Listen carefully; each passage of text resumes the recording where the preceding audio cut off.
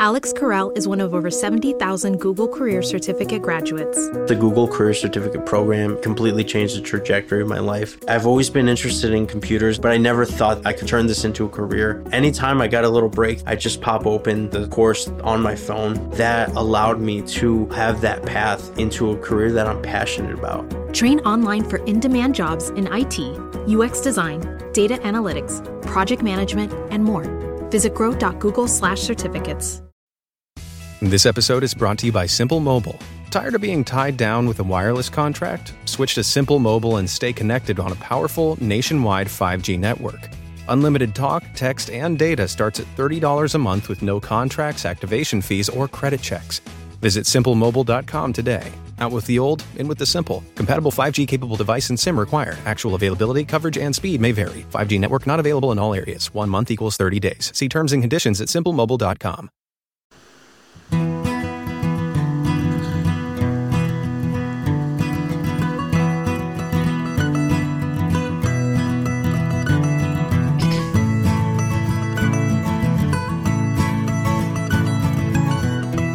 Literally blanking on how to do it, but welcome to the Honey Hole Hangout. Very nice. Very nice, Cliff. I think you're blanking because you're drinking delicious whiskey. I haven't even taken a sip Oh, yet. you haven't? And you're a little nervous about everything. Nah, I just didn't put thought into it this time. Yeah, the pressure got to and you. nothing came naturally. Yeah, that's true. Nothing came from It's the usually heart. improv. Yeah, you don't want for to force you. it. But Ian, don't forget, we have Ian's words of wisdom. That's right. At the end of the podcast. So we think about your you words need of to wisdom. you have like an hour and a half to think about your words of wisdom. Okay. I have a lot of things to say, but I don't know if they're wise. Okay, cool. Yeah. We'll get it figured out. Well, for those of us here, wait, when do we do the whiskey? Well, I think we need to finish like the introduction. Oh, come on. first. Yeah, that's right. Landon, do the introduction. Oh, well, this is Honey Hole Hangout. We're jumping a lot of guns this morning or this evening. We're a podcast. Yeah, we are. I think you know that if We're you're a listening. Yeah. And we talk about hunting, fishing, the great outdoors, Yeah. hiking, camping, whiskey. What are some other odds and ends things we discuss? Creature Watch. Creatures. Anything that we really want to. Creatures that would scare you in the woods. We go on a lot of tangents. Yeah, I don't Cool think nothing is animals. off limits except for politics. That's the only thing we don't talk Yeah. about. Religion And religion. Yeah. and cursing. And cursing. We don't do any cursing. Yeah. Y'all haven't We try heard it not because to. we edit it out if it happens. Yeah, we tried to. There's been a couple things to have slipped, but they're just words that are in the Bible. Valid point, Cliff. But yeah, pretty much you can find us on Honey Hole Angling on YouTube. We have an Instagram at Honey Hole Hangout. No, Honey Hole Angling on Instagram. Is it still Honey Hole? Angling. Angling? Yeah. Yeah, it's not Okay. changing on. Okay, so Honey Hole Angling Everything on Instagram. is basically Honey Hole Angling Except for the podcast. except for the podcast, which is Honey Hole Hangout. Because we're just four dudes hanging out, talking, shooting the breeze. Mm-hmm. Oh, shooting the breeze. That breeze of the fan over there in the corner. Yeah, it's not as loud. It's Because not. we put it farther away Yeah. and it's on low. It feels nice. It does. It's just a nice little breeze in here. I wish I had my trauma chair. My butt already hurts. Yeah. You want to trade? Well, let's trade like halfway through. All right. Yeah. Dang. We can do a chair rotation. We can just rotate. That was a soft ad for trauma chairs. They're very comfy. Yes, and I forgot mine. We all have them, except I do not have mine today. What was Landon thinking? We should do like I was an thinking ad about the and whiskey. see- we should do like a retroactive ad, like ad for somebody, maybe not trauma, and then see if like We it can increases convince their them. sales. Yeah. Yeah, the ad thing, I don't know. I don't okay. know. We're not getting into that yet. Yeah. That's down the road. Way We need some more down the countries to start listening to us road. first. Yes. How many countries are we at now? Well, I don't know if we've Yeah, got how any many new countries? countries. Let me look. That was like the most interesting thing my dad thought about our podcast is that other people are that we have. We're international. that we're international. Nothing else. All he had to comment on was that. Let's see. All right. So what are we drinking tonight? Yeah, as Landon's looking that up, I'll go ahead and I'll introduce No new countries. the whiskey. So we are tonight sampling some whiskey given to us by Gabe, So shout good out to you, friend. Gabe. helps us with the Real Recovery Retreats. Our number one poster and Yeah. listener, our number one fan. Our top stand. fan. He's a stand out dude. Stand out, dude. Stand up.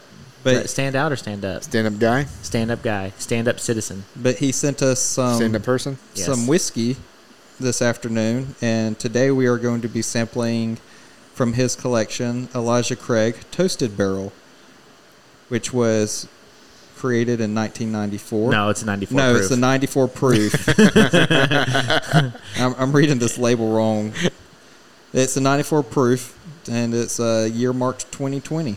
There you go. Comes in these cool little bottles. I actually really like that idea. Yeah. Like an old medicine bottle almost.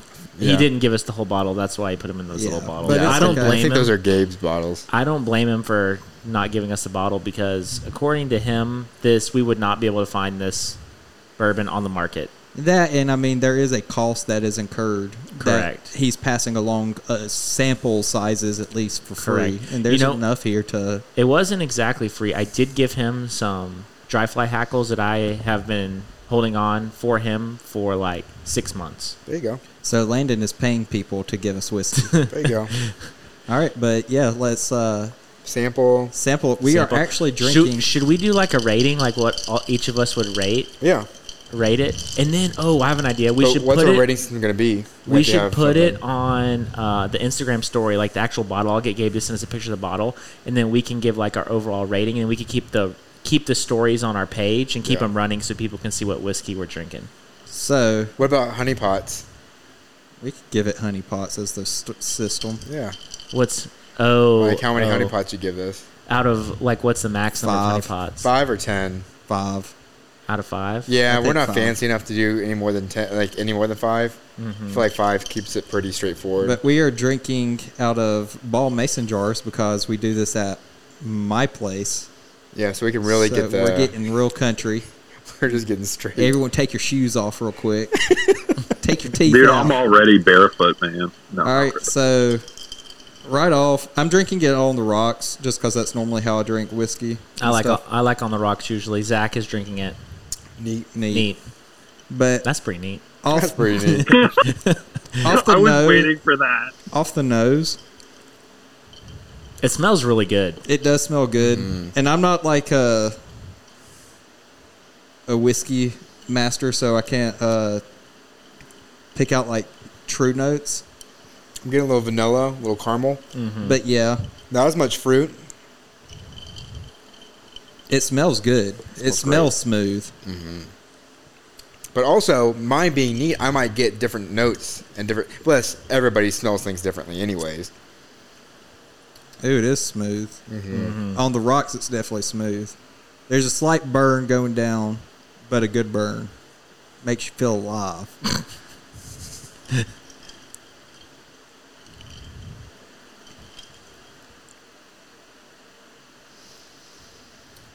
Yeah, I got it. That's good. It's I'm gonna very give it good. 4 honey pots. Yeah, I'm right there for. Might be 5, but I don't know. What do you mean? I don't know. Well, okay, we need to set up our system. Right. I would say 5 honey pots is that you would Murder for it? absolutely keep this bourbon in stock on your shelf at home. Okay.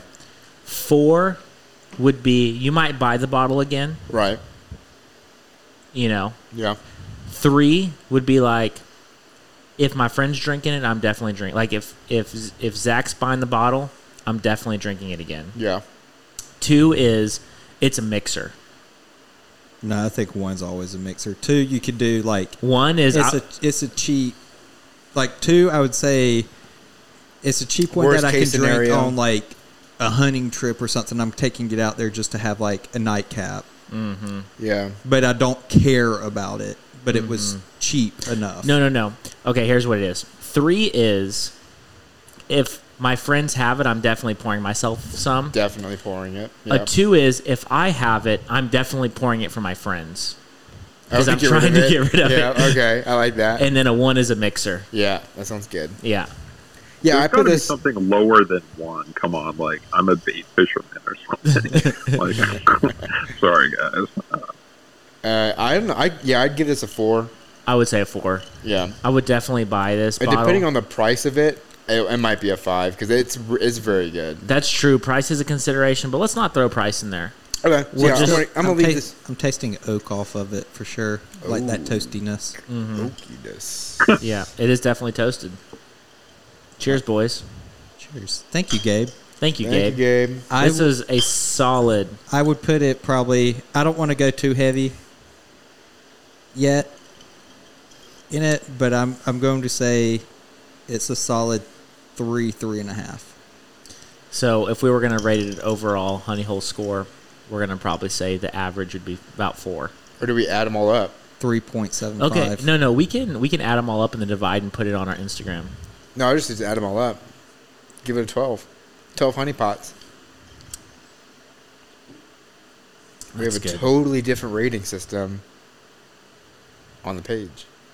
Yeah, so max would be, well, it depends on how many people try it. It's true. Max would be 15. We should take the average and divide. That way, if we get guests on and they try whiskey, it's not going to throw like 1 week, it'd be like Oh, I see what you mean. 15. And then Yep. next week, if Ian's with us and we have a guest, it's 25. Yeah. Hey, you know what? So 2 4s and a 3. Dude, I need to come down there, man. Yes, you do. Yes, you do. 3.6. 3.67 if we round up. How many decimal points y'all want to go?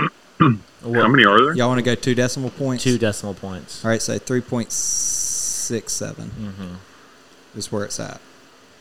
All right, let's keep this train moving. Oh, this is good. I'm It is. enjoying this. Thank you, Gabe. Thank you, Again. Gabe. Should we shout out Gabe's Instagram? Yeah, we can do that. What is it? Bourbon, Birds, and Bass? If you guys, bourbons, birds, and bass. That's right. Yeah. Give him a follow. Yeah, give him a Tell follow. him what's up. He's a good guy. We got a question this week. Ooh, just one? Just one, but I might cover some of the ones that I didn't hit last Okay. week because we had a lot last week. So, Paul asked, hand load or factory load for ammunition? Oh, factory load. Factory load. Factory load. I need another hobby. Like, Well, and I talked with Cliff about this earlier. Oh, Ian, what's your thoughts? Hand load or factory It's load? factory. I don't trust myself hand loading. That is the exactly most how I honest feel. statement. and that's the. Yep, I think that's what we're all thinking. like when I make coffee in the morning, I don't use like a scoop. I just pour the grounds in there. Like that's like what it would be like hand loading. It would be Just be like pouring gunpowder. this powder here's a looks fun- like about enough, and It's- this bullet looks like it fits. Like it would be I think so bad. it's like Ian loading a musket. He's just gonna. Just gonna keep going. He's just gonna it's pour. I think it's a good like novel concept Yeah. to do it, and I think it would be a fun hobby to get into. But I don't want to get into that Well, at this point. Let me I'm going lay, to be the first one to say I don't even think it'd be a fun hobby for me. let me lay the groundwork for why people might want to reload. Okay. There's 2 scenarios where I think people would reload, one is, and I know someone that does this. She competition shoots, and she shoots a lot of rounds, and there is a significant price Okay. I get that. component when you shoot as many rounds as this person does. You can save a lot of money by reloading rounds. Yeah. And you don't have to pay for brass. There's minimal components you have to repay for over and over and over again if you reload. Okay. The other side of the spectrum, and I think this is more, my dad reloads, so I think this is more where he's at, and shooting longer ranges. Either the specs that he wants aren't available for purchase, they are really hard to find. They're either not available, the specs that he wants in a bullet are not available, or they're really hard to find and expensive. Right. So he can build the bullet how he wants, and then again reuse that brass. So there's another price component to it. So I get that. But I guess it's like you have those people who like they spend time at the range, like your dad, right? Or you have the people who like if really they only use firearms to hunt, they're not the ones buying ammo. You know what I mean? Like I don't go through a box of rounds a year, you know. And now shotguns I do because for Dove, you know. But even then, it's maybe 2 to 4 boxes a year. Yeah. You know, I do not see a way where it could ever be cost effective for me to. Yeah, me either. To hand load anything. Me either. It would be. I don't shoot enough. Yeah, Cliff, do you shoot enough? I'm with Ian. I don't trust myself doing it. I'd rather spend the money and get something that someone else, some scientist. But do you shoot enough? Up. Like, how many boxes of ammo do you think you go through a year? Are you talking like rifle ammunition or pistol or both? Let's do rifle. You know, probably not enough to make it cost effective, but I'd say I'd go through 3 or 4 boxes between like sighting in and tinkering and stuff like that. Yeah. I probably go through 3 or 4 boxes.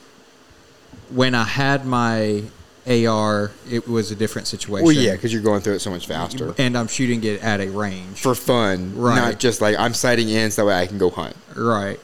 Like I'm not taking a 6.5 Creedmoor to the range just to shoot. Mm-hmm. Right. You're taking it in for one specific purpose to sight in for your trip. The other thing is, if you're going to be reloading and tinkering, then you need to be shooting a lot. That's the other side of it. So if you're trying to like tinker and get your specs down right, you got to shoot those rounds and to find out how it's going. Yeah. So I love going to like the range, but targets are expensive. Go ahead. Sorry. No, you're good, Ian. Yeah, targets are. What do you mean by targets are expensive? I mean, target shooting is expensive, right? Like, I'll shoot one of my rifles, or I'll shoot my pistol that we usually carry, like when we're hog hunting. But after a point, it's kind of like I'd rather be hunting. You know what I mean? Like to sight in, totally. But I just don't do a ton of range time. You know, honestly, probably 4 times a year. Yeah. Like outdoor range. No, I'm right there. Now that does not include skeet shooting, but like rifles and pistols, about once a quarter, to be honest with you. Yeah. I would say the one thing that I could say it'd be cost effective would be shotgun for me. Yeah. But even then, that's extremely iffy. Mm-hmm. And comparing it to maybe some of my handguns, it would, it might would, but again, I'd rather just pay for the fact that someone who knew what they were doing did it instead of me trying to learn it. And then there's like the whole fly tying, like comparing it to fly tying argument where, you know, fly tying doesn't really save you money unless you're tying the same fly over and over and over again. And I would imagine that reloading is the same way, unless you're reloading the same like 1 or 2 calibers. If you have 30 different calibers and you're not doing anything because you have to buy so many different types of components that you have to keep in stock. That's true. There's that side of it as well. And maybe people do it just for fun, like I do fly tying, you know. But I guess for me, like there is a creative aspect to fly tying, which is why I enjoy doing it. But and I'm sure there is to some people.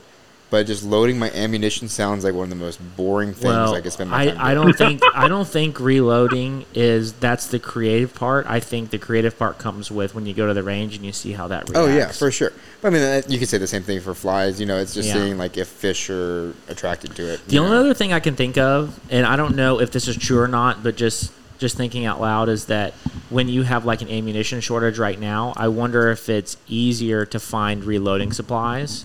And so if you get into a situation where ammo is hard to find, if you're at an advantage if you're a reloader. Maybe, but at the same time, there's probably a lot of people who picked up new hobbies, you know? I think a lot of people just probably enjoy the repetition, too. Like, I know people like that. They like the process, and, you know, it's calming. Yeah, just like relaxing for them because they know what to do. Yeah, I totally get that. Yeah, and it's, like, beneficial. I think there's probably some people who they find it really relaxing and enjoyable.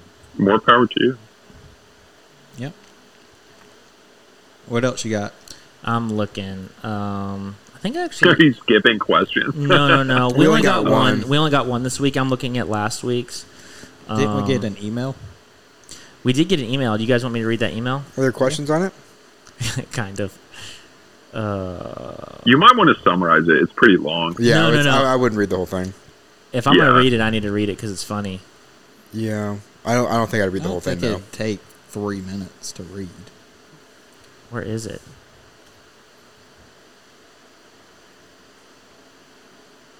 It's in the group message. I know that. Yeah, it's pretty short. All right. This is from Wood Tip Pickle Chip. Howdy from South Texas. This is our first email, by the way. Howdy from South Texas. I was listening on episode 10, I believe, and y'all were discussing possession limits in Game and Fish. We were talking about... we didn't know the true rules. The true definition of possession limit. He said, I'm no legal scholar, but there's plenty of time to think when you're sending all of your newest pump jack. My 3 buddies and I are in the duck blind for an evening hunt. We happen to also shoot pigs from this duck blind, so we're going to hunt ducks in the evening, pigs at night, and pick right back up with ducks in the morning.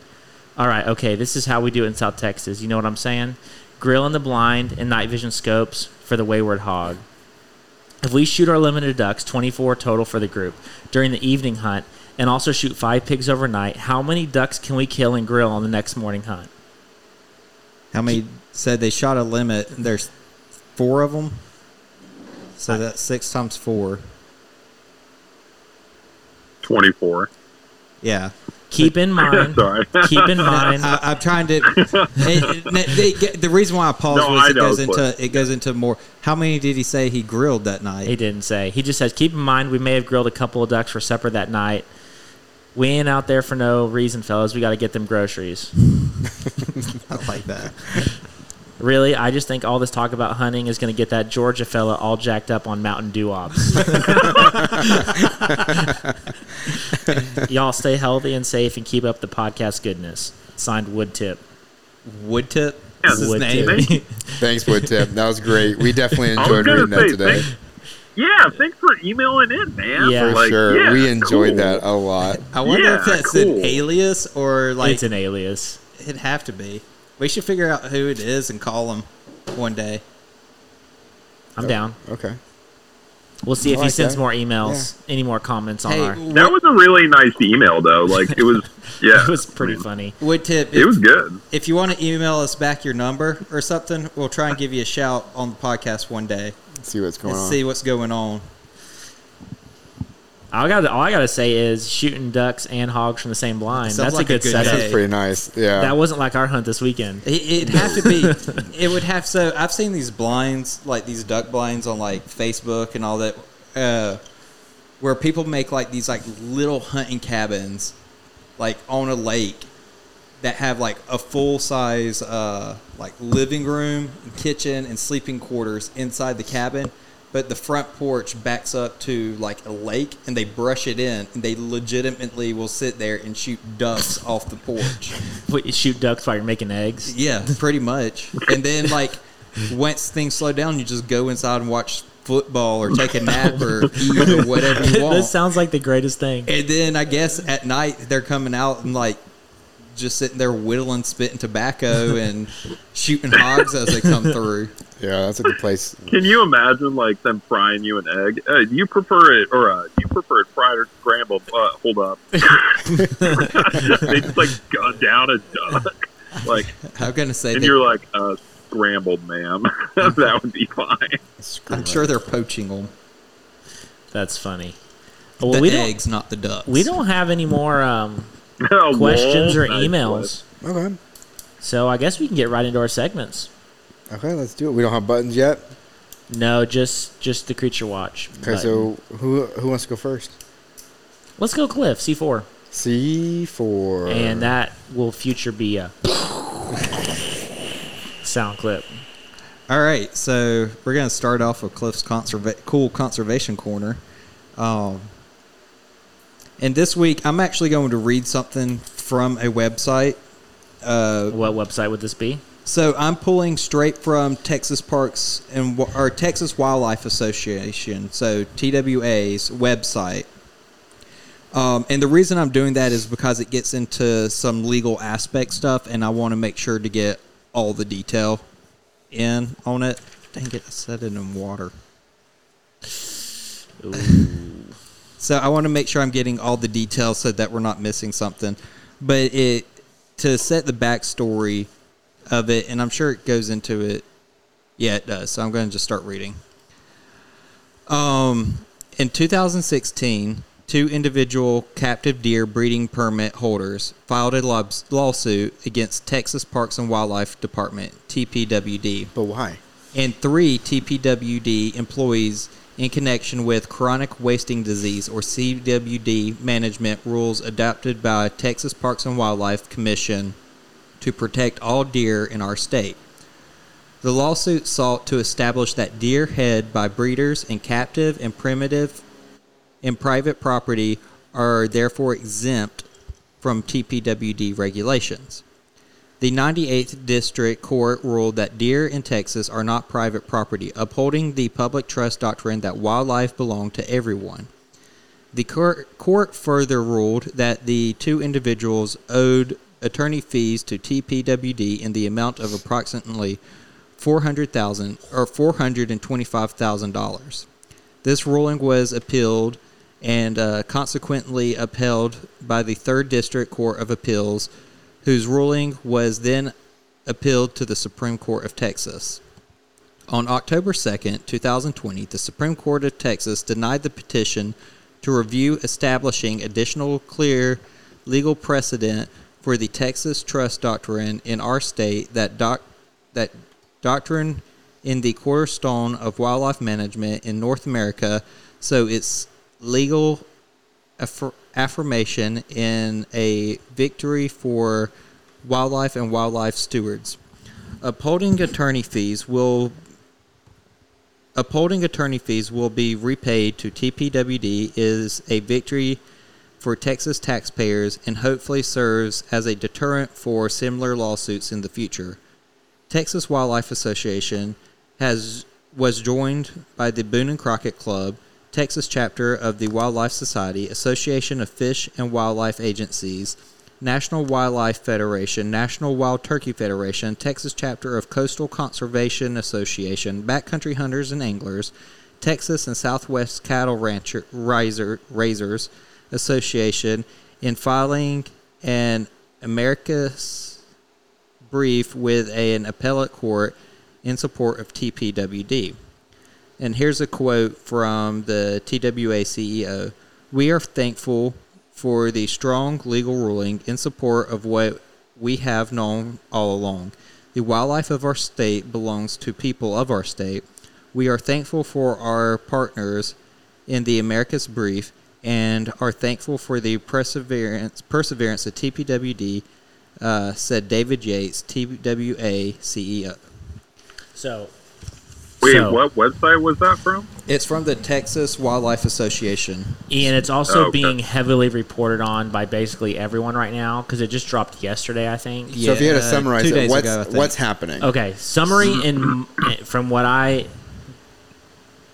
understand is that there is a group of people that want farm-raised deer to be privately owned by the farm that raises them. Okay. The way that animals are treated in Texas, they are owned by the public.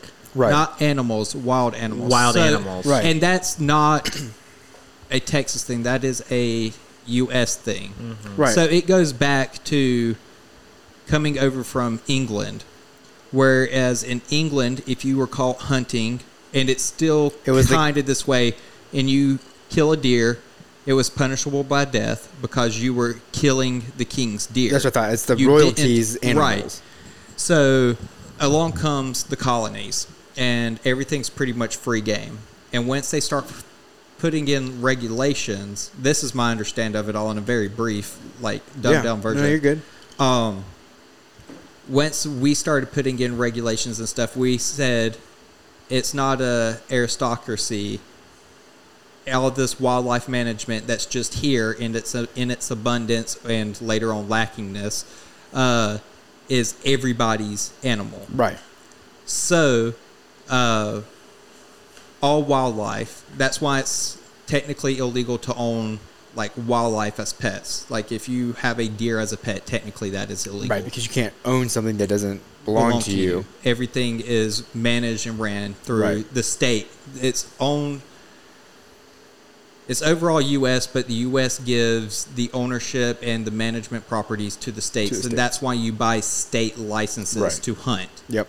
So these guys believe that if you raise a deer and you have those like a high game fence where they have the bucks with the 40 points on them because they have... They were saying their argument was that these aren't wildlife deer. Right. These are, for lack of a better term, 100% pen-raised deer. So it would be along the lines of cattle.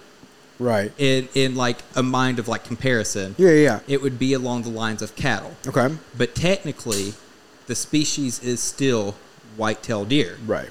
Which is recognized underneath the U.S. and the state of Texas as being a state-managed animal. Right. So they can't own it. They couldn't break it apart. Right. Because they had to, at some point, they had to have animals that were owned by the people that they kept to breed. Kind of, sort of, a lot of times they bring them in from different states. Yeah. But what happens is the state of Texas has been pretty hands-off on it. You can raise these deer, pen raise, sell them off, sell them for hunts, whatever you want to do with them, as much as you want. Where this came into a contingency is now there are, I believe, 5 counties in the state of Texas that have CWD. Right. Like, and they can trace cases. them back to these pens. Some of them, yes. Right. The majority of them, actually, right, are because, pen-raised. Oh, you know, deer. the CWD spreads with deer coughing and eating the same grass, and literally they're in a pen a fraction of the size. Of course it's going to spread. Right, but I don't want to say it's just pen because, like, in, like, the Midwest, like Wisconsin and stuff, it's a lot more rampant. Definitely. It's not just pen, but it's kind of like people. Like, the second we all get funneled back into schools and everything else, flu season starts back up. You know, it's because we're all in the same space. Right. Same thing with these deer. So, and to my knowledge, all the cases of CWD, chronic wasting disease, right, have been confirmed in the state of Texas, all have originated from high fence farms. Right. So, in order to mitigate CWD in Texas, as it is clearly a growing problem, it might still be minute, but if it's gone from 1 county to 5 counties or whatever you want to call it, it's growing. It's growing by technicality, is what I'm talking. The TP, Texas Parks and Wildlife. Go on, Cliff. You're good. Texas Parks and Wildlife has set forth regulations in order to manage and mitigate CWD in our wildlife, or in our deer population. Now, these people are saying that they don't want to adhere to the regulations and standards, and because these are farm-raised deer, they feel that it shouldn't apply to them. Right. So they sued the state, or Texas Parks and Wildlife, and the employees to say, we don't have to do this. This is our deer. They're pen raised. Right. Texas Parks and Wildlife says no. They're still whitetail. We allow you to pen raise them, but they're ours. It's still managed underneath the state for hunting regulations and purposes. Where I see it being an issue is, I can understand the farmer sentiment. I really can. Yeah, it's been time. I would agree to an extent that it's their deer. Right. The issue that I see it and why it needs to be a regulated thing is the fact that fences get holes in them. Yeah. People either cut and go in and poach. Fences break down. Natural disasters, whatever. Anything. Car accident. So, say a CPWD deer on your property, which, yes, if you get a confirmed case, they do have regulations in that of where you have to kill off the entire herd. Right. And you can't raise deer for like 5 years on the property. Right. There are things in place. But say you didn't find that deer. So your property is still technically unregistered as having a CWD case on it. Right. But there is a deer with CWD on the property. Yeah. Hole gets in fence.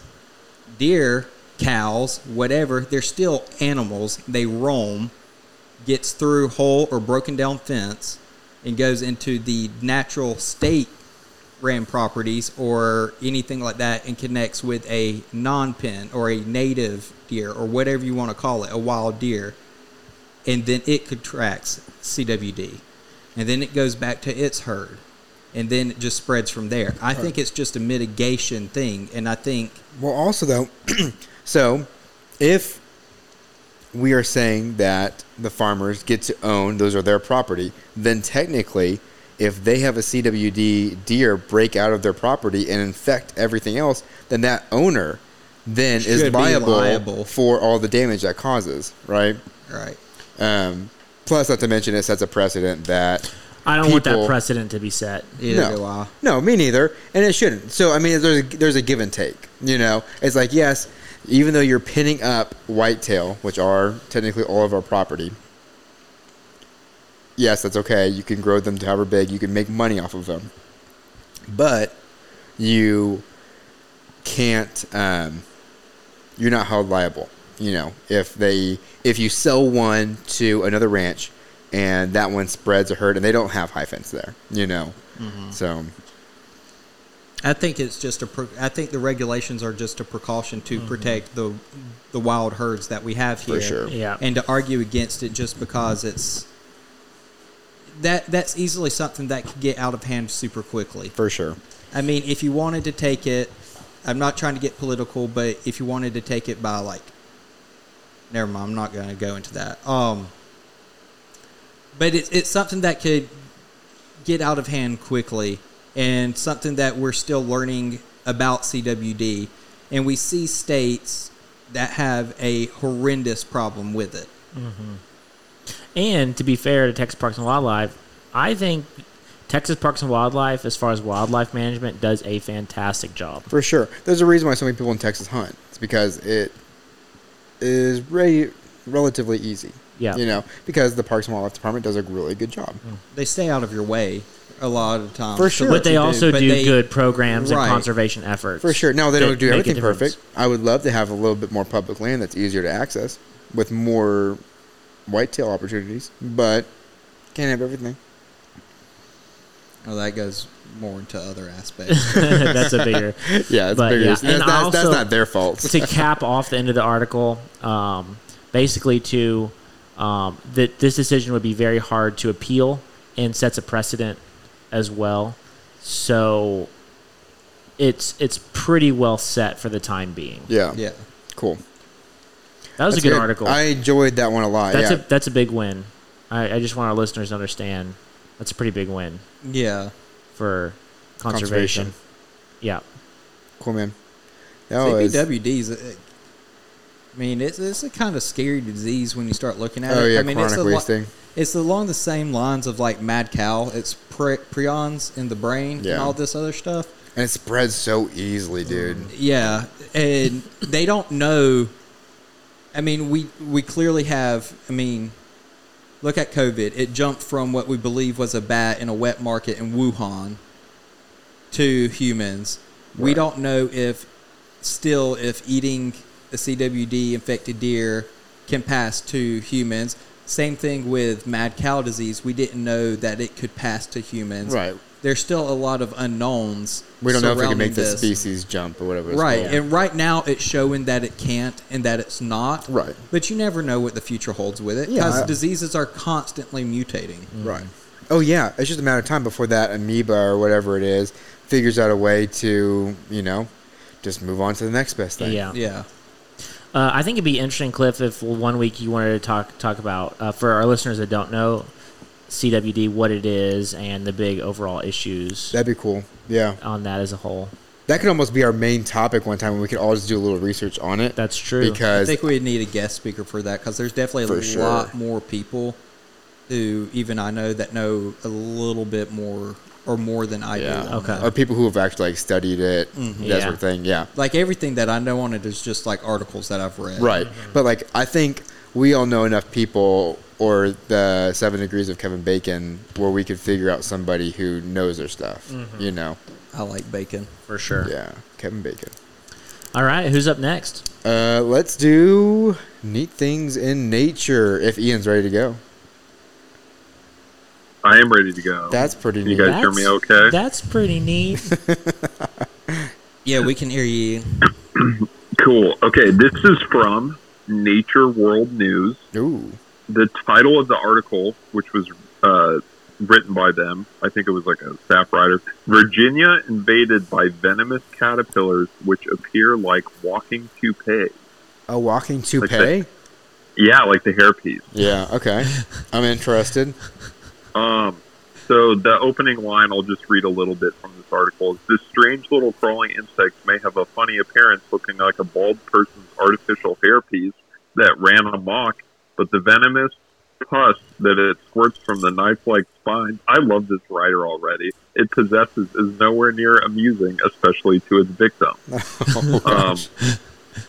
So basically, the Virginia Department of Forestry received like several reports of the presence of these caterpillars in eastern Virginia.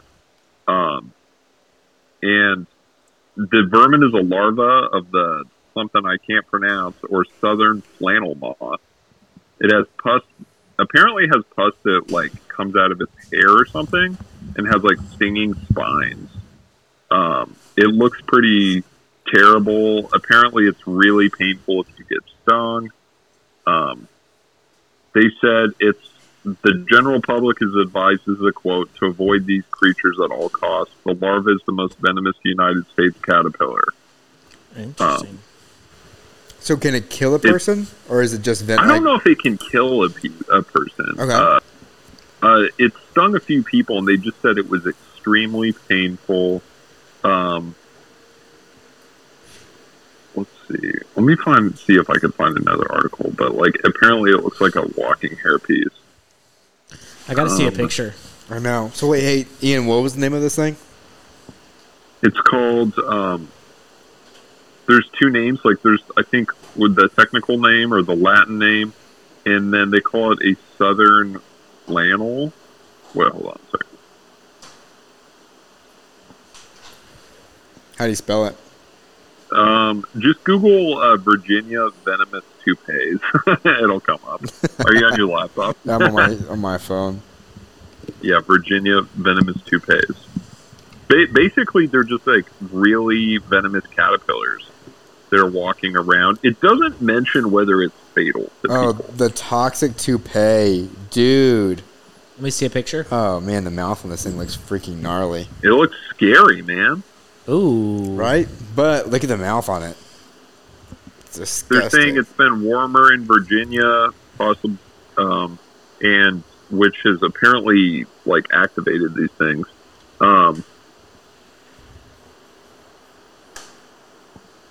This is from LiveScience.com. This is the direct quote. CNN reported that the caterpillar's venom is similar to bee stings that people have had bad allergic reactions to. Okay.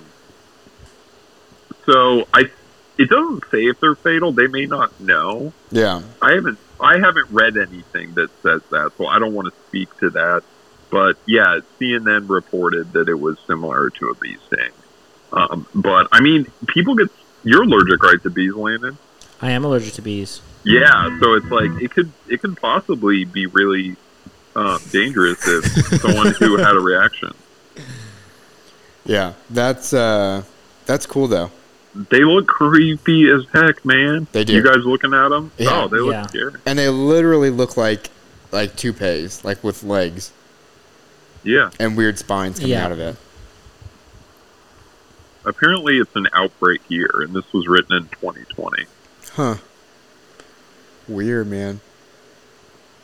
That's crazy. So, that's cool, Ian. It's pretty neat. That's pretty neat. So if you live in Virginia and you're listening to this podcast and you see a toupee going down the street, just avoid it at all costs. Send us a picture. Don't touch it. Send us a picture, but don't touch it. Don't touch. Don't touch it. No, be safe out there. We don't want you getting hurt. Right. All right, guys. Now we're moving on to On Patrol. On Patrol. What's our soundbite going to be for On Patrol? There you go. I like how we all knew exactly what it's going to be. I just would rather Cliff do the soundbite instead of us actually having That's one. right. There you go. Great. All right. We're going to continue on with our cold case files. Now, This one that I'm about to read is quite graphic, so pre-warning. Also, in my research over the past couple weeks, I think this is our 4th week, this is definitely the most reported on. Cool. Probably because of how gruesome it is. Yeah. If it bleeds, it leads. This That's a real thing. No, that is a real thing. That's how they refer to it. Yeah. That's not how I've heard that said. So just that's the pre-warning, but also this is probably the most reported on. If you guys were to look up cold case files in Google, this is what you're definitely going to find this case. The article I found this on was on A&E, like the TV show on their website, but it's also on the National Park website as well that I've basically found all your stuff on. Found all my stuff on. So, cool. Yeah, this one is they titled "A Killer in the Woods." Julie Williams grew up in Minnesota, the kind of girl who never saw a tree she didn't want to climb. A natural athlete, she won the state doubles championship in tennis in high school, but also had a cerebral side. Julie was a prolific writer as well. She discovered a passion for geology and social justice. She was fluent in Spanish and volunteered as an interpreter for local police, translating for domestic violence victims. So basically, like an all-around stand-up citizen. Wait, what side is this from again? This one's from A&E, TV channel. Yeah. Laura, her friend, grew up in an affluent community in Grosse Pointe, Michigan, but suffered trauma in her childhood that she struggled to overcome. Despite the ghosts in her past, friends remembered her energy, sense of humor, and kindness. She eventually found her calling as a wilderness guide and met Williams at an outdoor educational program. The two fell in love and planned a trip to Shenandoah in May 1996, partly to celebrate Williams' new job as a geologist in Vermont's Lake Champlain region. I think that's how you pronounce that. Champlain? Champlain. Yeah. Photos of the vacation show the women relaxing, basking in sunlight, and sweeping views. And if you guys, these photos are out there, so you guys can see them. I'll show them to you guys because are they pretty bad? That's like just them. Basically, they're just setting it up. It's like there's photos of them on vacation at this place. At this park. Yeah, so it's like, well documented they were there. Yeah, okay. They were last seen May 24th, 1996, hiking with their golden retriever, Taj. When Julie didn't return, Tom Williams reported her missing on May 31st, sparking an intensive search by park rangers. Taj was located first, that was the dog, wandering alone in the woods. On June 1st, rangers found the bodies of the young woman at their campsite off the Brittle Trail, just a short distance from the Skyland Resort. Someone had bound them and killed them. Despite the proximity... Go ahead, Ian. I was going to say, they think they were murdered. Oh, yeah. They were bound and killed. Oh, so for sure. For sure. Gotcha. Yeah. Oh, man. Despite the proximity to the resort, a watering hole that draws packed crowds in the summer, investigators had few clues or witnesses. But a year later, a female cyclist was almost abducted in Shenandoah by an enraged driver who screamed obscenities and tried to run her off the road. The driver, Daryl David Rice of Columbia, Maryland, was caught by police and later convicted of attempted abduction. Prosecutors placed Rice at Shenandoah during the time period the two were vacationing and claimed he killed them in a homophobic rampage, which he denied.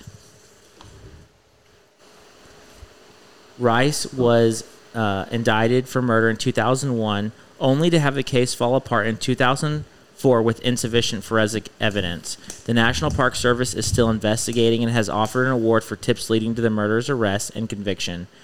But he admitted to it? No, he denied it. Oh, okay. And then they still thought he did it, but they didn't have enough forensic evidence, so the case just kind of didn't work out. So we don't know for sure if he didn't do it.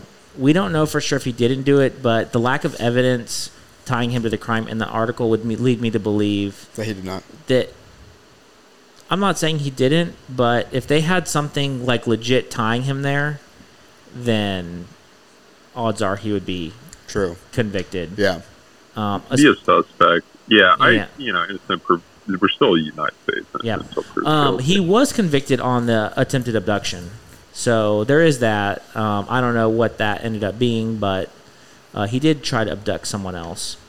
Oh, he tried to abduct that other girl. Yes, the bike rider. So he's not like, he's not like, oh, I didn't do this thing. Yeah. So, I don't know. It sounds like to me, and with a lot of these articles, and I even looked at multiple websites, it's a lot of the same information regurgitated. Right.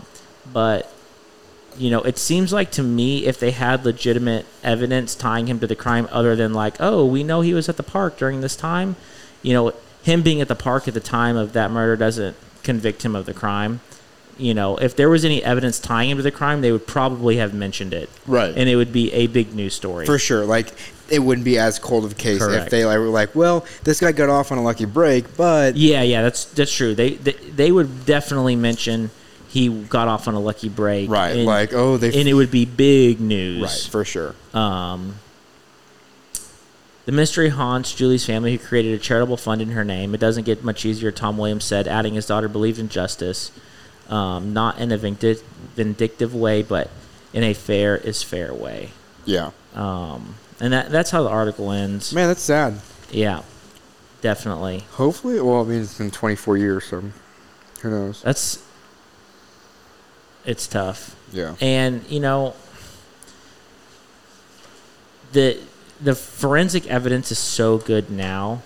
You would think that it's something like that. There's a reason, like, there was a serial killer era because it was hard to get caught. It was hard to get caught. Yeah. And this happening... Dude, Go ahead, Ian.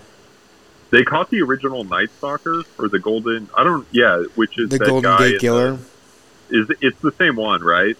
Because apparently what happened, and don't quote me on this, is that they had a little bit of DNA from in the 70s or 80s, and then they were able to use that, upload it to some sort of database, and then build like a genetic profile of like who it could possibly be.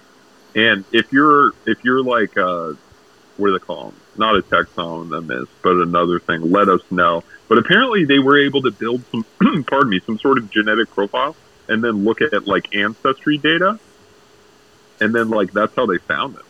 And apparently, like, they found the guy, and then they took like a cup out of his trash can or something like that, and were able to make a DNA match. And that case went cold for like 25 or like maybe like 30 or 40 years. Yeah. And there's always those cases where they're able to use today's technology on past crimes and do stuff like that. Right. But if they didn't keep DNA evidence, or a lot of the times that evidence doesn't last all these years, it just gets, the more time that gets away from it, the harder they get to solve. Right.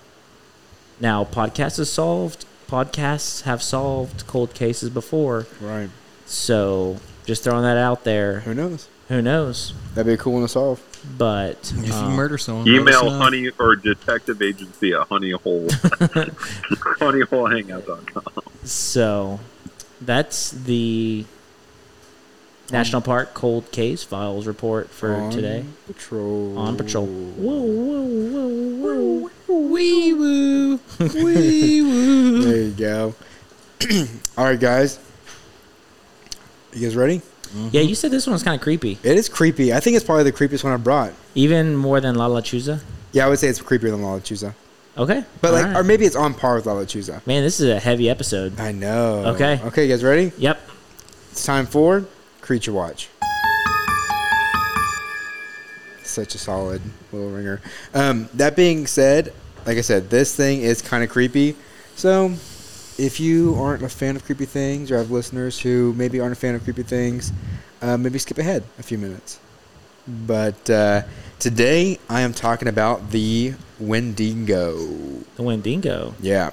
So it's also known as the flesh eater of the forest. Ooh. So we like to spend time in the forest. I know. Just wait. Just you wait. People have said that it's either a mythical creature or an evil spirit. And there's actually a lot of different origins. But the main one is it's from the folklore of the First Nations. I hope I'm saying this right. Algonquin tribes. Which is up in Canada, right? Yep, exactly. Northern Nova Scotia, in the forests up there. So people believe that it's a monstrous, malevolent spirit who possesses a human and turns them into what we call a Wendigo. The spirit makes them kind of go crazy. It changes their whole body shape, and it makes them murder, have an insatiable greed, and they have cannibalistic tendencies. And for whatever reason, whatever the cultural norms are, they kind of like find the taboo things, and they do those in the area that they're at. The name of Wendigo actually comes from the psychosis, which means people who have a fear that they crave human flesh, but they're aware of it and they are fearful of becoming cannibals. So it's kind of like they think they may want human flesh, but they don't want to do that. Many accounts of how it looks, but they believe it is a beast that has supernatural abilities. It looks kind of weird. And it's usually associated with winter, cold, or like famine and starvation. So I know you said like First Nations, so that kind of is a timeline, but do you have like a time frame? I do. Okay. I will get there. Kind of a timeline of when people think this kind of things first came around and stuff like that. But to describe it, people say that it's many times larger than a person, maybe like up to 15 feet. It's very emaciated, like extremely skinny because it has this hunger that it can never satisfy. They say that its skin is pulled so tight over its bones, and it's so skinny that some of its bones are actually poking through its skin. Ooh. Right. It has an ashy gray skin tone. Its eyes are so deep into its head, it looks like it's just black nothing. As well as it has a very strong odor of decay and death, as well as blood all around its decaying mouth. So sounds like kind of like a skinny zombie. Kinda, yeah, but it's very aware of what it's doing to some extent, I guess. Not well. I mean, it's so it can never satisfy. Creepy thing: after eating someone, it would take on their shape, but still look like extremely thin and emaciated. Because it can never be satisfied. Even if it just ate everything, it would still like be skinny because it would still have that hunger. Some believe that humans who were overcome with greed actually became the Wendigo, and that's how the spirit would first start and kind of take over. But the first Wendigo, that's even back to like what these tribes believe, is a hunter was in the woods in the late 1800s. Okay. So this is kind of the time frame. So late 1800s, and he thought he would go out for a quick hunt. While he was out there, a bad storm came in, right? And he was lost out there for days, couldn't find anything, right? Days, he's getting hungrier and hungrier as he's out there. So finally, days later, he runs into another hunter, and he kills him and eats him. So at that point on, he became this monster that had to eat human flesh in order to survive. So that's kind of where the origin story is, and they date it to early 1900s, late 1800s. So now he became this crazed man beast roaming the forest, looking for more people, unfortunately. This is what I think is the creepiest thing, and that is his best talent is he can use human voices, and he can mimic people that loved ones of people who are in the woods. Oh gosh. Yeah. So what he will do is he can use somebody's voice, lure somebody in, and then take them. Then he can turn others into Wendigos if they're in a very lonely, isolated place, like mentally and physically. After a sighting, people say many people in the area will mysteriously disappear. They don't know why. They don't know if they're turning into them. They don't know if they're, being killed by them. The last sighting was in 2019. A man was hiking in the woods when he heard the voice of his friend who had passed away a few years earlier, and it was calling out to him. He immediately ran away, saying that it was the scariest thing he's ever heard, and that he's heard many animals in the wild, but nothing had compared to this. Where was this at? I believe this was in Ohio or in Canada. Okay. So I guess that was it. The moral of the story is always bring snacks on a hunting trip so you don't turn into a Wendigo. Oh, man. Okay. This episode is brought to you by Cox Contour TV. Sometimes it's hard to decide what to watch, but Cox Contour TV helps make that decision easier. Enjoy live TV, on-demand programs, DVR recordings, and music all in one place. And only with the sound of your voice with the Contour voice remote. Plus, catch the golf and basketball action you've been waiting for on the Contour Sports app. Learn more at cox.com/contour. This episode is brought to you by Cox Contour TV. Sometimes it's hard to decide what to watch, but Cox Contour TV helps make that decision easier. Enjoy live TV, on-demand programs, DVR recordings, and music all in one place. And only with the sound of your voice with the Contour voice remote. Plus, catch the golf and basketball action you've been waiting for on the Contour Sports app. Learn more at cox.com/contour. That was pretty terrifying. Right? I'm telling you. So if you hear like voices out in the woods, you run. Yeah. You do not go near This those voices. guy sounds like he was legitimately freaked out by this. Yeah, for sure. Can you kill them? Oh, I don't know.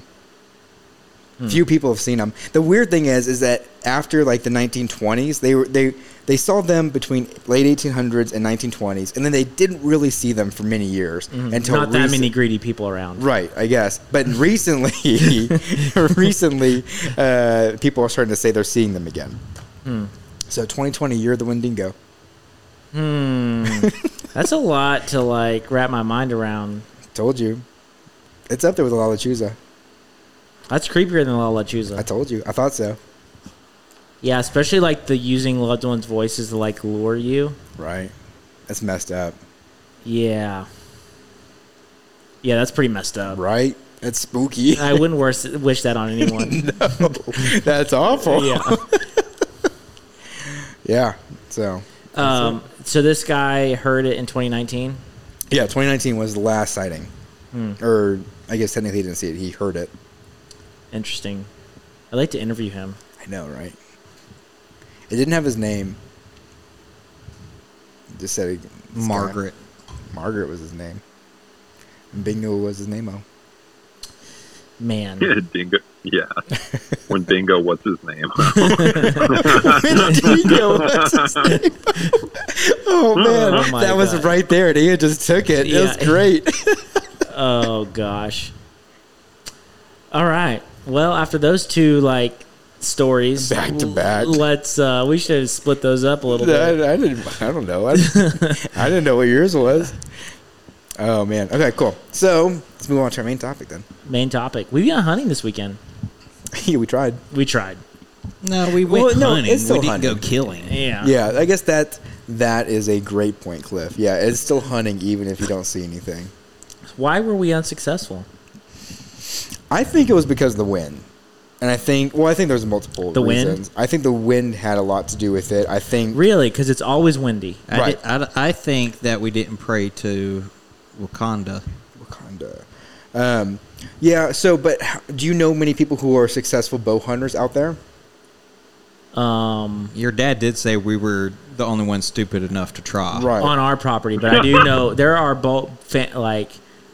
Larry Dove, who you guys ran into. He had the puppy. He bow hunts. He bow hunts and is like he hunts a lot, but is successful. Yeah, I think so I think that had a lot to do with it. That just the wind, we weren't necessarily prepared as much as we would have liked to be when it comes to that. And then I also think not being as familiar with the area. Yeah, and I made a point to like drive you guys around the property and show y'all everything. Right.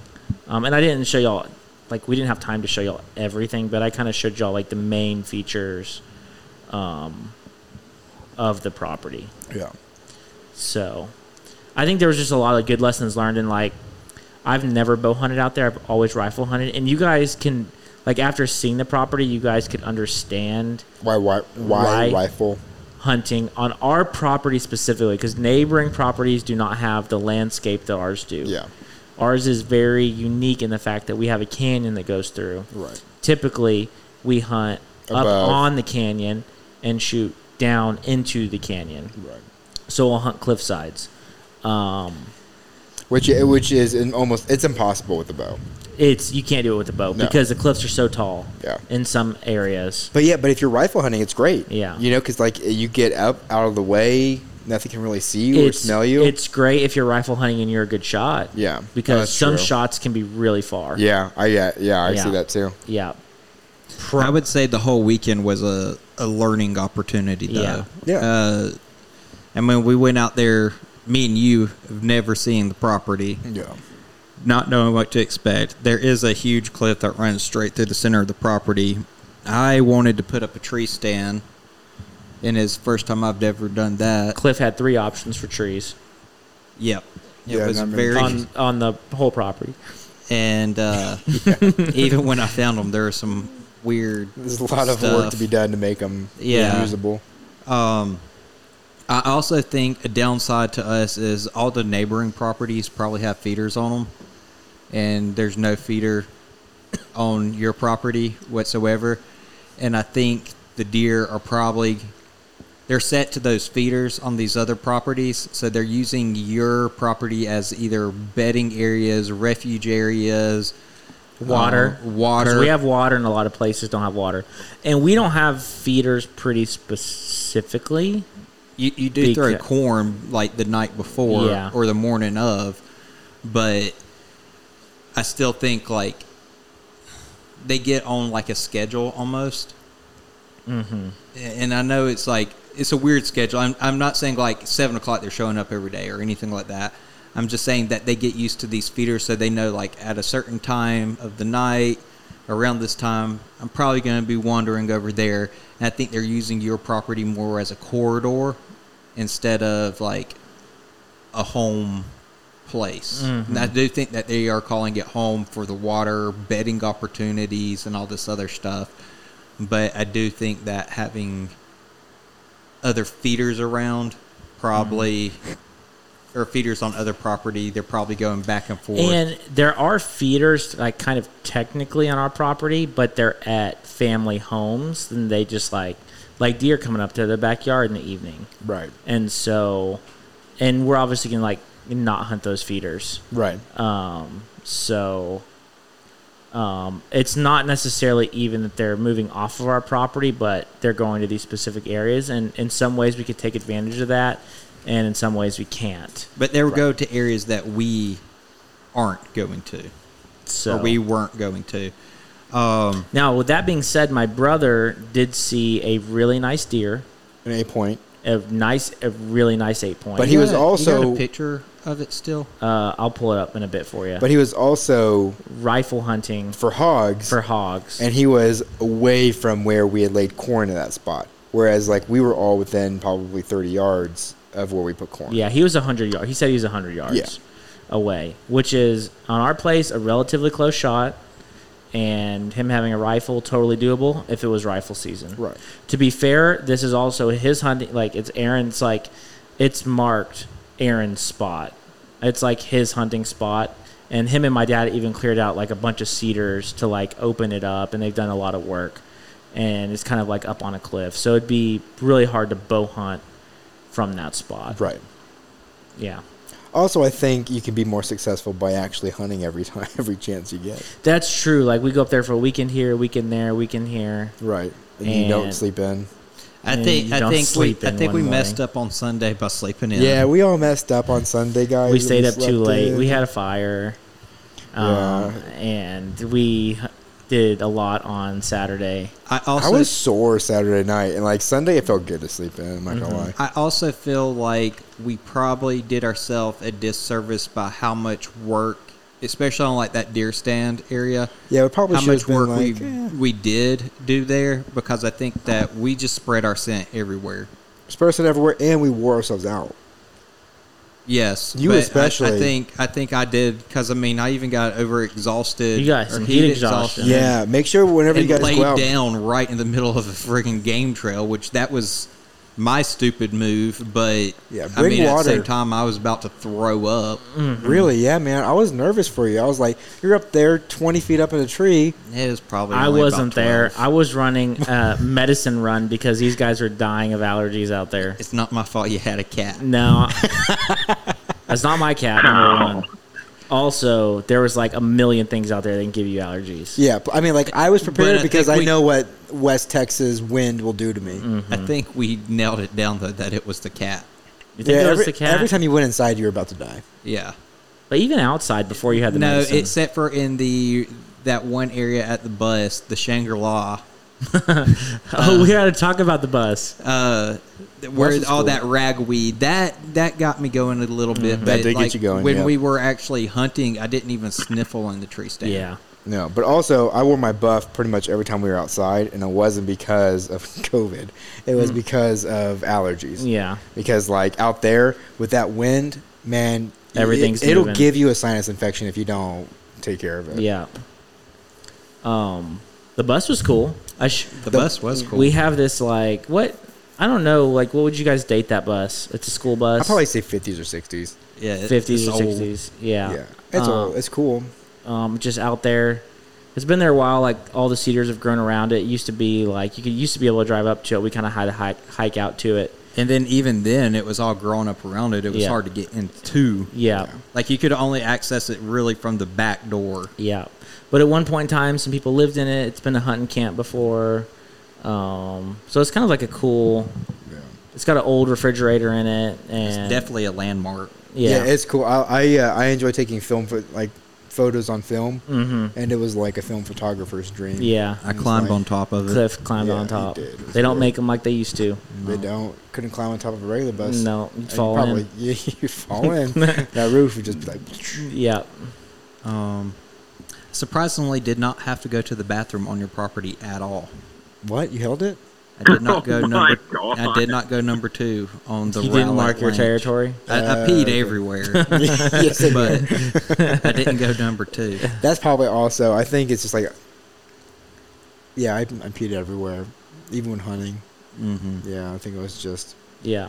I don't think I tried that hard. I mean, I never peed in like our hunting spots for sure. I'd go walk off like 200 yards. Your spot where you hunt though, Zach?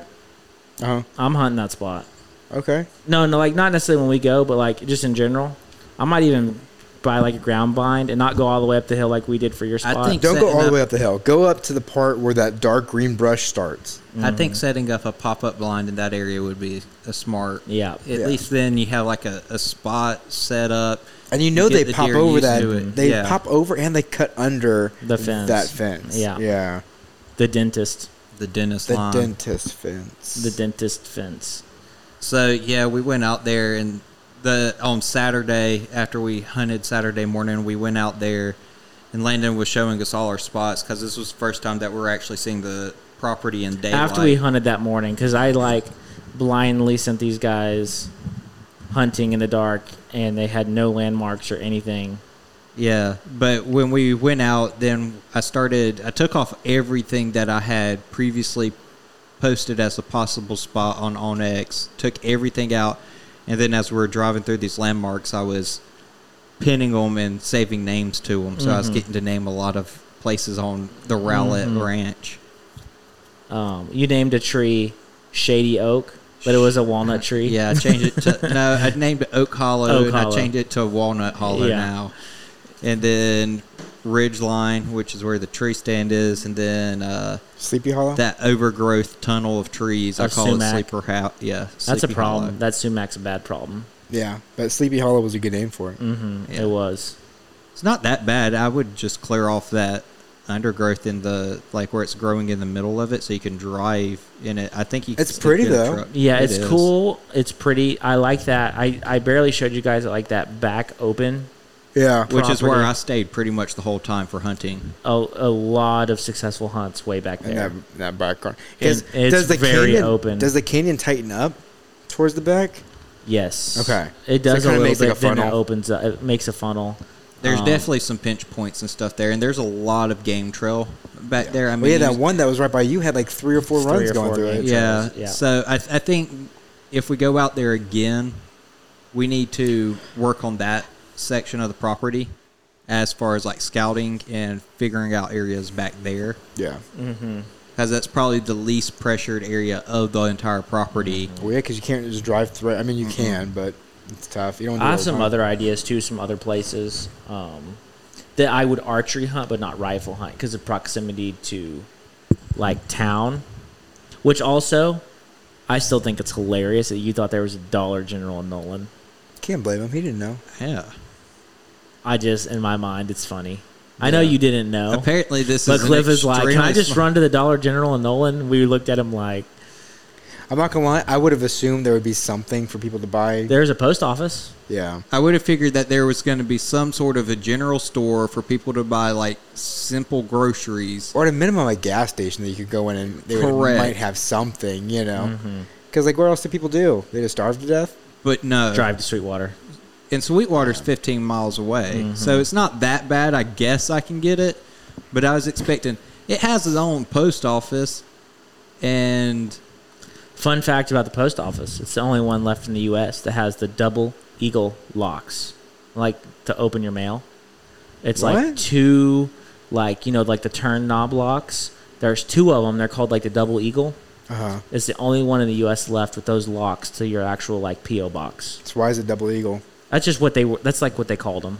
That's just the name So why of do you those have types of locks. But who wants to do two? Or you have to line up two in the numbers. I don't exactly know. I've never had to get mail from there. That's the worst fact I've ever heard. Then does it still Who operate? even It still works operates. there, dude? No, there's it's there's not a the worst fact. But there's a postal office employee that works there. One. is there But only basically, you got to think every other like PO box lock system in the U.S. has been updated except for except Nolan, for that Texas. one. Yes, yeah, that's pretty the cool. fact. Yeah, that's cool. So, did you guys ever drive through Nolan? Yeah. I hung What'd you do, Cliff? a left outside, so you come out the driveway, and I took a left, which Yes, is you the went way, to Nolan. which is the way y'all said. But then was you towards- turned right to go back. When you get to Nolan, you take a right and then you cut back. Yeah. through So if you guys to- would have gone straight, you would have seen like the community center, the post office. There's an old restaurant saw the there. post office. The restaurant was there when the windmills were being put in. So even not that long ago, there was a restaurant there. In Nolan. In Nolan. Okay. Yeah, because they were pretty busy because they were feeding all of the windmill guys that are putting windmills. yeah. Because they're like smack dab in the middle. Where the windmill guys stay? Probably Sweetwater. at Landon's house. Landon's. I think they set up like little They mobile slept on that homes daybed. around. Oh yeah, that makes sense too. Yeah. But I also will say, like, at the height of the windmills, there was not a hotel room in Sweetwater available. Pop in town. Yeah. So Well, speaking of the windmills, what did you guys think about the windmills? that's what I was about to go into. They're a lot. I knew they were big, but they're a lot bigger than what I even would have realized. Because you see the blades driving up and down, not the blades themselves, but on the back of trucks. Yeah, Going, they're longer than 18-wheelers. Yeah. And just to stand like at the base and look up is kind of crazy. Yeah. Just how tall they actually are. Like it's eye-opening to see how big they are. And it was weird to me that they were all almost like in sync too, of their blade spinning. And we did kind of determine that it's about 10 revolutions a minute, because I think I counted it takes 6 seconds for A full full revolution. revolution. I told you guys I thought they were 300 feet tall. I just looked, they're 280, but that is That's not pretty close. including the blade. Oh, so just the pole is 280. Correct. Then what's And the then that what's the blade probably spans another. probably another 100 feet. 80 feet probably. Yeah. Yeah. So that's 400 feet up there. That's cool. Yeah.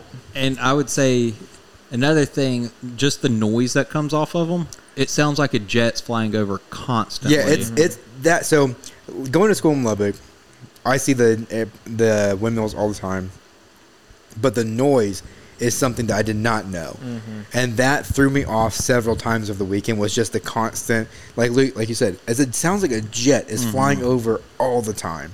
You get used to it. I mean, it's just normal. Well, at the house it's not bad, but like when you are, like hunting under them. 50 to 100 feet away, it's loud. I think I was telling Cliff 1 year I did a lot of hunting. One of the doors was broken on like the upper part of the windmill where they actually like climb on top, and the wind was banging it, so it go bang.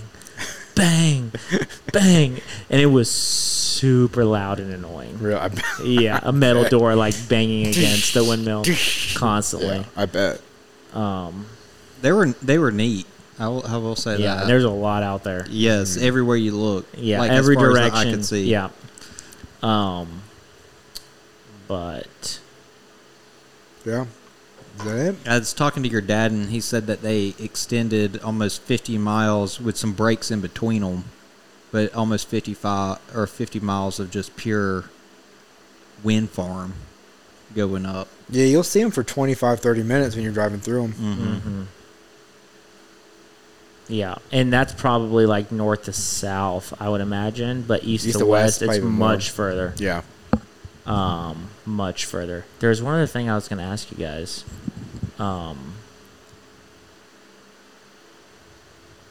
I can't remember what it was. We did play with the bug assault, though. Oh, yeah, that was fun. I feel like we need dude. one. Yeah, Ian, they were great. Yeah. Me and Zach shot each other with it. We did. It We hurts did a little fun bit. ranch activities. Played with the bug assault. But we did help fall a tree. We did cut a tree down. That was fun. We saw the Chainsaw? his dad cut it with a chainsaw, but the three of us Pulled it. Yeah, so we used a tow strap from my truck and then an extra tow Yep. strap that his dad had, and wrapped it around it and pulled while his dad cut it so that it wouldn't fall on the hunting cabin. Yeah, that was cool. I felt like a man. Yeah. Oh, the cabin, the Kind of nice Hilton. to do manual labor. What'd y'all It think of the was- Hilton? It is, Ian. What do you Well, it say? is because so many, like I said, it's nice to do manual labor because so many jobs nowadays that pay really well or, Not that. or Cliff and I were- not that. Yeah. Cliff and I were talking about the cabin. It surprised us that there was no floor, that it was a dirt floor. Yeah. Like, with how many snakes you guys have out there, that surprised me the most, I think. I would have figured there would have been like just at least wood slats or like a concrete Right. floor. If you guys want to do some work, Yeah, no, not that kind of work. No, I'd do it. I think it sounds fun, and then you can actually like do it up. It's true. I mean, there's bunk bed like skeletons in there. Mm-hmm. Yeah, put some. It has a ton of potential. yeah. I think At it'd be- one time, It was cool. it was rolling. Yeah. But you got to think it hasn't been used in probably a decade. I think if we went Yeah. out there like a week or so, and the three of us just hit it hard, we could get it set back up and rolling and running again, so that we're not taking up his dad's place. My dad liked having us around, though, so It was a nice like. he did smoke a brisket for us. So It was It was was good, good. too. It was really nice coming back to like an actual house, having like a good bed to sleep in, a shower right there. good. You slept in a good bed. Yeah, I was comfortable in it. Yeah, that day bed is pretty cool. The My worst part great-grandmother's. is the worst part of it was though, like when I was sitting on it to take my boots off, or I was going through my pack or something, the slats on the bottom kept falling out, and I was Yeah. like so like paranoid that I was going to break the bed already, and they kept on falling out, and I'm like, what the heck am I doing wrong Yeah. here? Like, Yeah, Yeah, I that- thought Cliff was going to break it a couple times. yeah. It's an old bed. I think it's my great grandmother's. I would not doubt that When bed is she anything went to- younger than, or Like older 80? than 100. Yeah, Yeah. it was hers when she went to boarding school in high school, like high school boarding Your school. in great-grandma? Sweetwater. Yeah, Yeah. yeah, That bed has to be at least 100 years old. Oh, yeah. yeah. And the dining room table was my great grandfather's dining room The table. one where we kept all the bows and everything. Yeah, The Yeah. one that we scratched to heck and back. did we? Yeah. Yeah. It was already It's not like a new table, so I don't think it's not the first time that table's been scratched. Yeah, but now if you scratch, Cliff was here, it might be a different story. Yeah. But Cliff Hart Cynthia. All right, guys. What else? Some of the guns your dad like brought out for us to look at were pretty cool. they were. Oh, the Walther too. Yeah, the Yeah. old Walters were really That's cool. The brisket was good. Brisk was, dude. Yeah, his beans too. I'm like, I want that recipe. That was Those great. beans Yeah, were those bomb. beans were the bomb. potatoes were bomb. But the breakfast casserole. was great too. I took a picture of it so I could remake it because he put the recipes all on the fridge. I don't know if you noticed that. I did, yeah. But I took a picture of that. I didn't get the one of the beans. I meant to. Mm-hmm. I know. The key to the beans, you got to soak them. That's what he said. kept saying that. Yeah, you gotta soak them, Got to soak them. and then he put a whole onion in there and a whole jalapeno. Mm-hmm. But they did. By the time I got home, I was running. You're feeling the beans? I was feeling it. I'm I mean, sorry, I was but- gassy like the whole ride home. I think that was the Slim Jim. You remember my dad said, "Those aren't. That's a meat stick that's gonna make you stop in Junction." yeah. Yeah. I haven't had Slim Jim in years. Oh. too. Okay, I have a story for y'all. Okay, what? Of an incident that what's going down in Junction when I drove through, because I was a little bit behind you. Yeah. Because I went to visit family, but none of my family was home, so I was only like 20 minutes behind y'all. Actually, I went to like my grandparents; they weren't home, and then I called them, and they were with my great aunt, and they were like in Abilene, so they were like 50 miles away. So like that was a wash. Then I went to my aunt and uncle's house, and they weren't there for whatever reason. They were so, in Abilene. They were in Abilene. And then I went. Larry Dove, who had stopped by. You went and saw him? They were out in their yard, so I stopped and chatted with them for a bit. But anyway, I was coming back to Junction. I stopped at the Shell station, the busiest gas station in Junction. If you guys have ever been through, Well, that's because their gas was at least 10 cents cheaper than the one across the street from it. yeah. Well, Well, it's kind of weird that the busy, like if I was at other station that didn't have a McDonald's in it or anything attached to me, I think I'd have the pricing. Yeah. to beat Yeah. them. It's like the last place to get gas too, in like every direction for a while. So for a couple everyone hours. stops there. Yeah, I think it was $1.92 there, and it's Yeah. like $1.85 at the Shell. Yeah. Yeah. So I stopped at the gas station, and it was super crowded. Yep. Per usual. Yep. And I kind of like rolled in and like pulled behind a guy, and like I just so happened to luck out that he was like getting in his car and pulling out as I pulled up. So I pulled right in. So I get out and pump my gas. To the left of me, there is a van with a trailer, like a Mercedes van type deal. Yeah, like a Sprinter. Yeah, with a trailer. Behind them is a white Dodge pickup truck. Okay. So I'm getting out pumping gas, and it was a husband and wife that were in the van. The wife comes out first. They were both inside.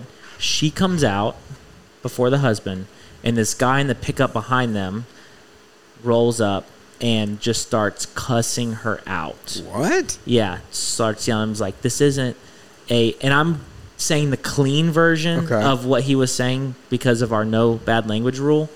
But he was like, why... This isn't a explicit parking spot. If you're not pumping gas, you need to pull out. I've been waiting here. This isn't a parking spot. You need to move. Okay, so this lady was like, we have a trailer. There's nowhere else to park. You know, we bought gas. She's like freaking out because this guy, and I was like staying there. I didn't know what to do. He wasn't really, he was being rude, but No, like threatening rude, but not, just like rude. but just like extremely rude and saying cuss words. But you didn't think he was going to do anything weird. Correct. Not that you would have had to intervene or something like that for protection. Yeah. The thing is, like, I say it like it happened really slow, but all of these events happened really quickly in the grand scheme of things. So he's like coming out of his truck and like yelling at her, and she's like, there's not a parking spot. It's super busy. We bought gas. We bought stuff inside. We have every right to be here. And then the husband is rolling up and sees this dude yelling at his wife, and he is a dude I would not want to get in a fight with in 1,000 years. This dude was jacked, and he rolled in. Was he like tatted up with like a? I don't think he was tatted up, but this dude is built to fight. Let's just say that. And He looked like he did some time. no, didn't look like he did some time, but looks like he does like works out in the gym a lot, just like okay. yoked, not like He's yoked as heck. Yes. And he comes out and sees his wife getting yelled at, and he runs over and is basically like, why? And again, very vulgar language. Why are you yelling at my wife? If you have a problem, we will settle this man to man. You never talk to a woman like that. Good for him. Yeah. You never talk to a woman like that. You never curse at a woman again. And he's like, if you do not step away right now, I will beat your head into the pavement. That is what he said that's what he said word for word. I will beat your head in the pavement. Meantime, I pulled out the popcorn and was like pumping gas at the same time. I was like, I don't know what to do. And that other guy like kind of mouthed off and then drove off, walked away. The thing is, I think people are getting like way more like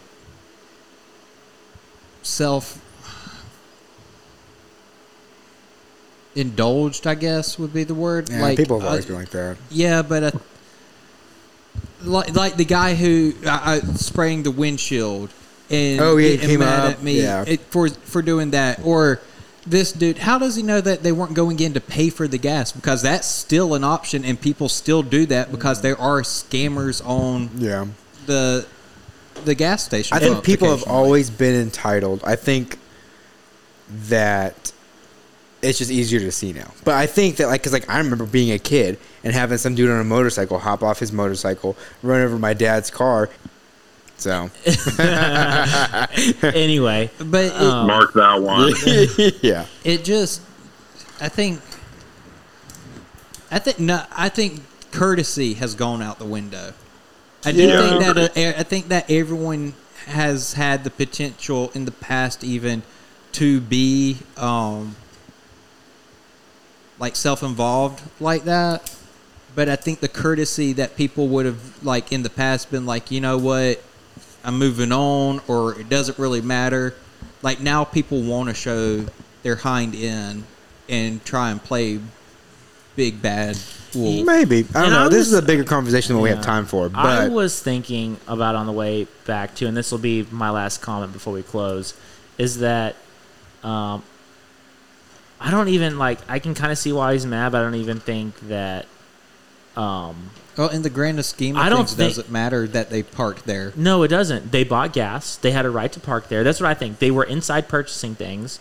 Yeah, it was busy. And what may have made him more mad is that I kind of pulled right up because I got lucky, and he may have been probably sitting there for 10 minutes. At least, realistically. Yeah. And it was one of those things where he didn't want to move because he was going to lose a spot. And there was so much traffic there. So me driving up and getting a spot right away probably didn't help because it happened right after I pulled up. But it's just like they weren't in there. It's just like you weren't there first, right? If you were there 4 minutes earlier, whatever the timeline would have been, you would have had that pump before them. And who knows if they waited for that pump before you got there, and they had to wait their 10 minutes. So, right, but the idea of it is you pump gas, you go in to get whatever provisions you need, you come back out to your vehicle and drive off. Like, you're reserved that spot just by going there. Now, if you're not getting gas and you pull up to a pump, that is... Well, cool, guys. No, I think if you're going in there I just want a Red Bull, then you need to park in those front parking spots to leave gas open. Okay. But I think agree, guys. I think this is great. I think we've solved where to park for the gas situation. But I think if you get gas and then decide you want a Red Bull, I think you're perfectly okay to stay there. Yeah, I agree. Cool. Ian's words of wisdom. Okay, hold on. Give me a second. Wait, you had an hour and a half. That's true. A journey of 1,000 miles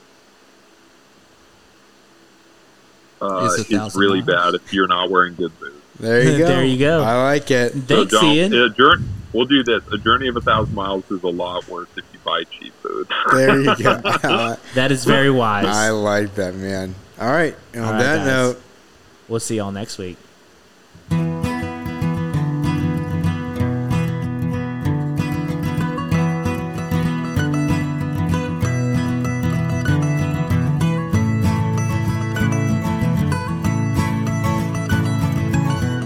Goodbye.